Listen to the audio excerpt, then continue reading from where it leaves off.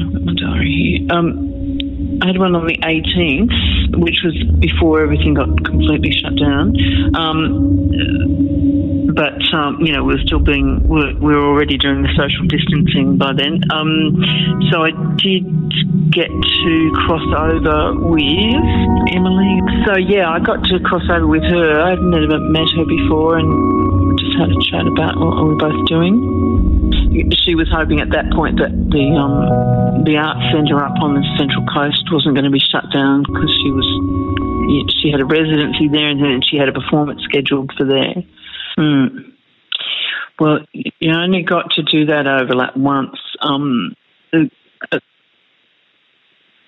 Yeah, exactly. Well, I did go in the week after when I had a session because I was supposed to lead the class that morning as well, which got cancelled. So I went in for a few hours. It was a lonely old time. But, I don't mind time alone in the studio.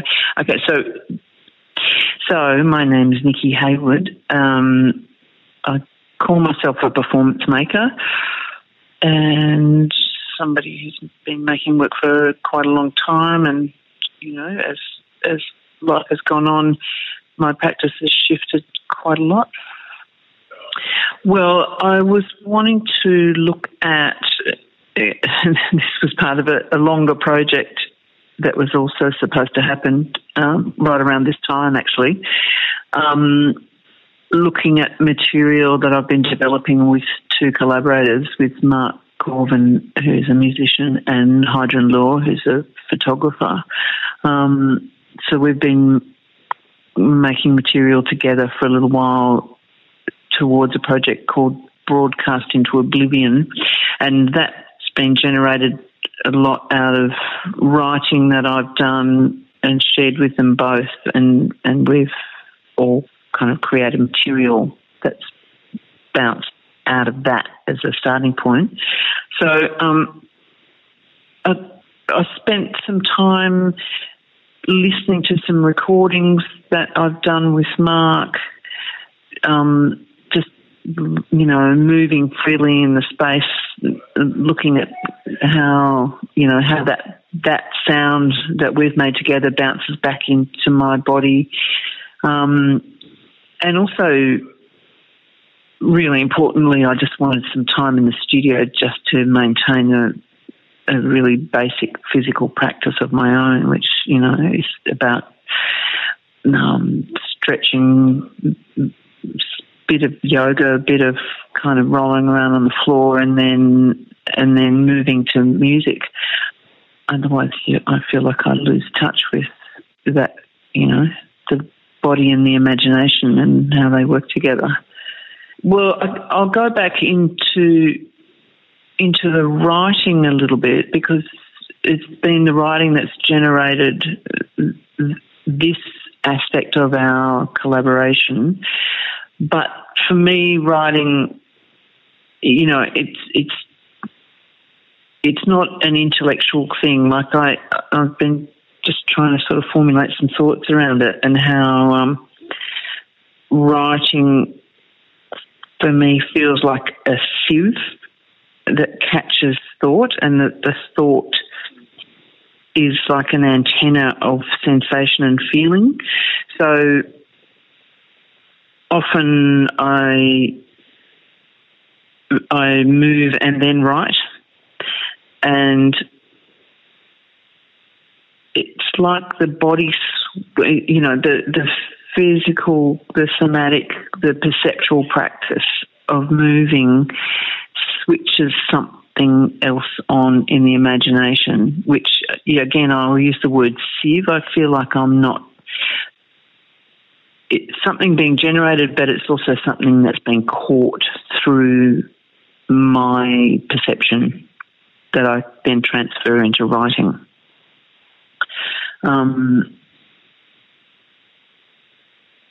But, it stems back to a long process, I guess, of moving initially from word-based, text-based theatre into dance or body-based work because I felt like the body was the generator of truth, or, you know, the body was the actual, the most immediate and intimate way we have to sense ourselves in the world, but also to communicate with other people.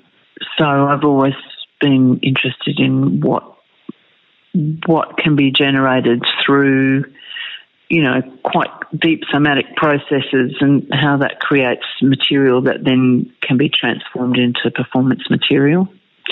So in this case, I'm looking at how it's transformed into words, and how those words then feed back somatically. I mean, I'm still really not sure about the place of the body in this project, but I think it's intrinsically there. And because I'm working a lot with I'm working with my voice, so my focus at the moment is on how to really finely tune what it is to produce, what it is in the body that's producing the voice, and what voices,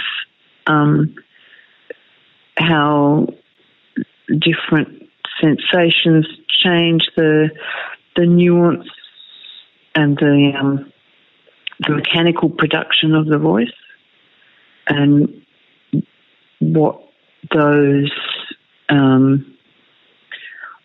different production methods, you know, do in terms of the aesthetic and what we then register when I listen back, you know, like what is it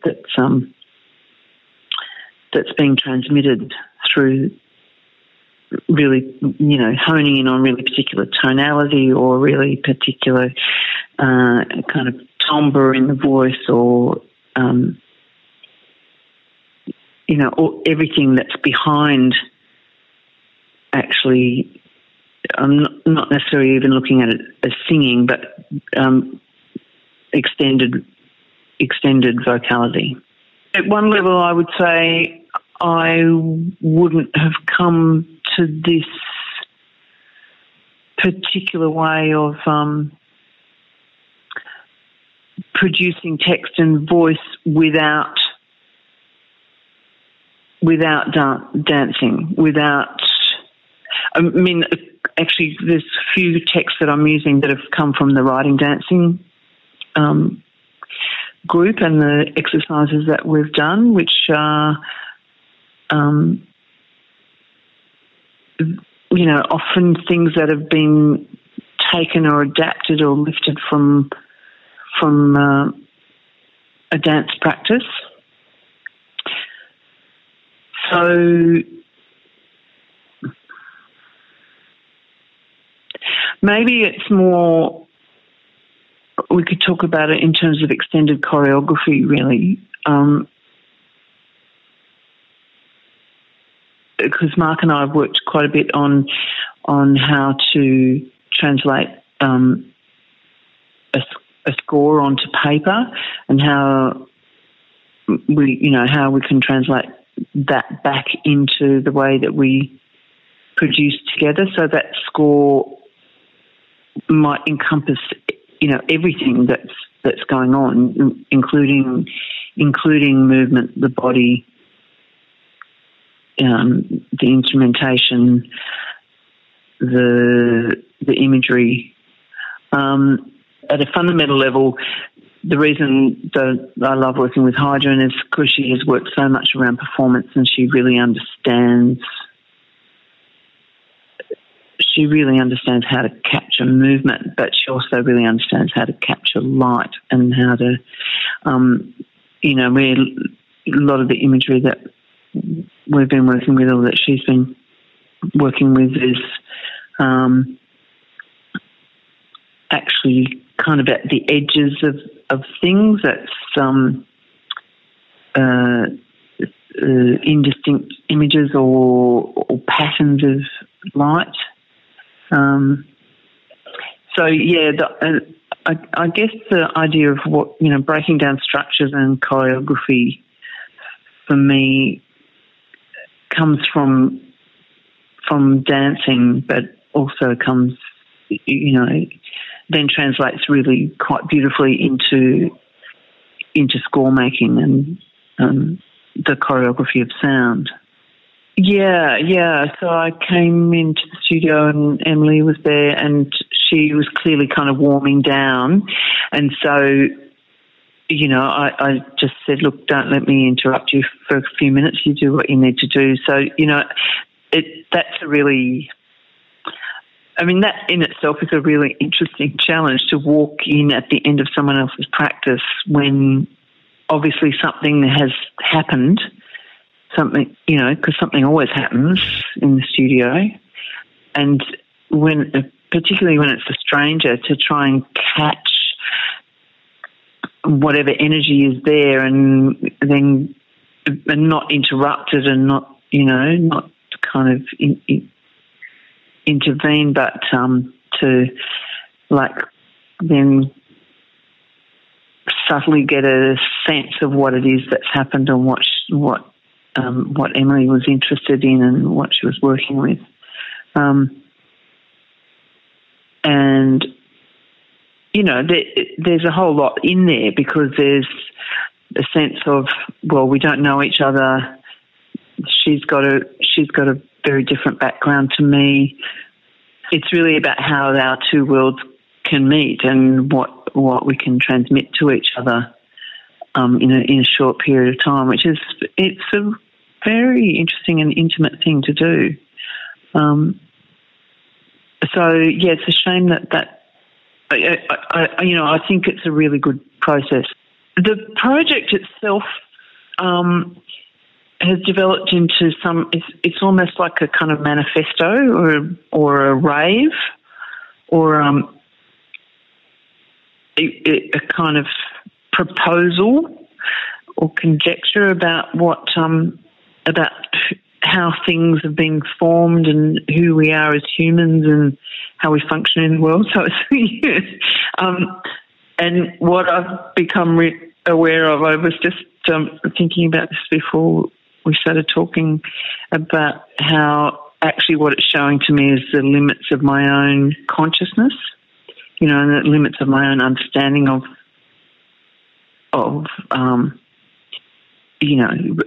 how the world was formed, how the earth was formed, what we're doing on it, what we think we're doing on it. So that's what Broadcast into Oblivion is kind of doing or trying to do. And so, I actually went over and did a session with Mark last night in his studio, and we're still recording stuff. So last night we were trying to create the Big Bang. So we're looking at whether, I don't know, I'm a little bit ambivalent about trying to deliver this work online, because I've always really thought it was about an intimate, performed experience. But we're talking about doing like a 5-minute version with image and just a limited amount of sound, and just putting that out there and seeing what kind of response we get. Using it as a way to generate support material for the future, manifestation of it, maybe. To do. I certainly don't ever get bored. I haven't been bored in years.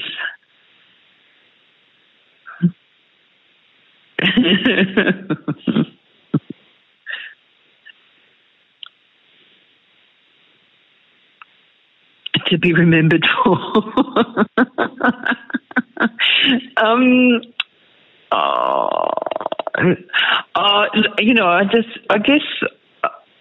I'm just really aware that how this whole March period was there was such a beautiful focus happening on dance and people's practice through March Dance and through what Ready Made had generated. I think that it's just this big hole that we all found ourselves on the precipice of, and it must be, it's quite painful. I think it must be painful for a lot of us. So, and, on the other hand, I think, I've always thought that some of the best work comes out of pain and loss. So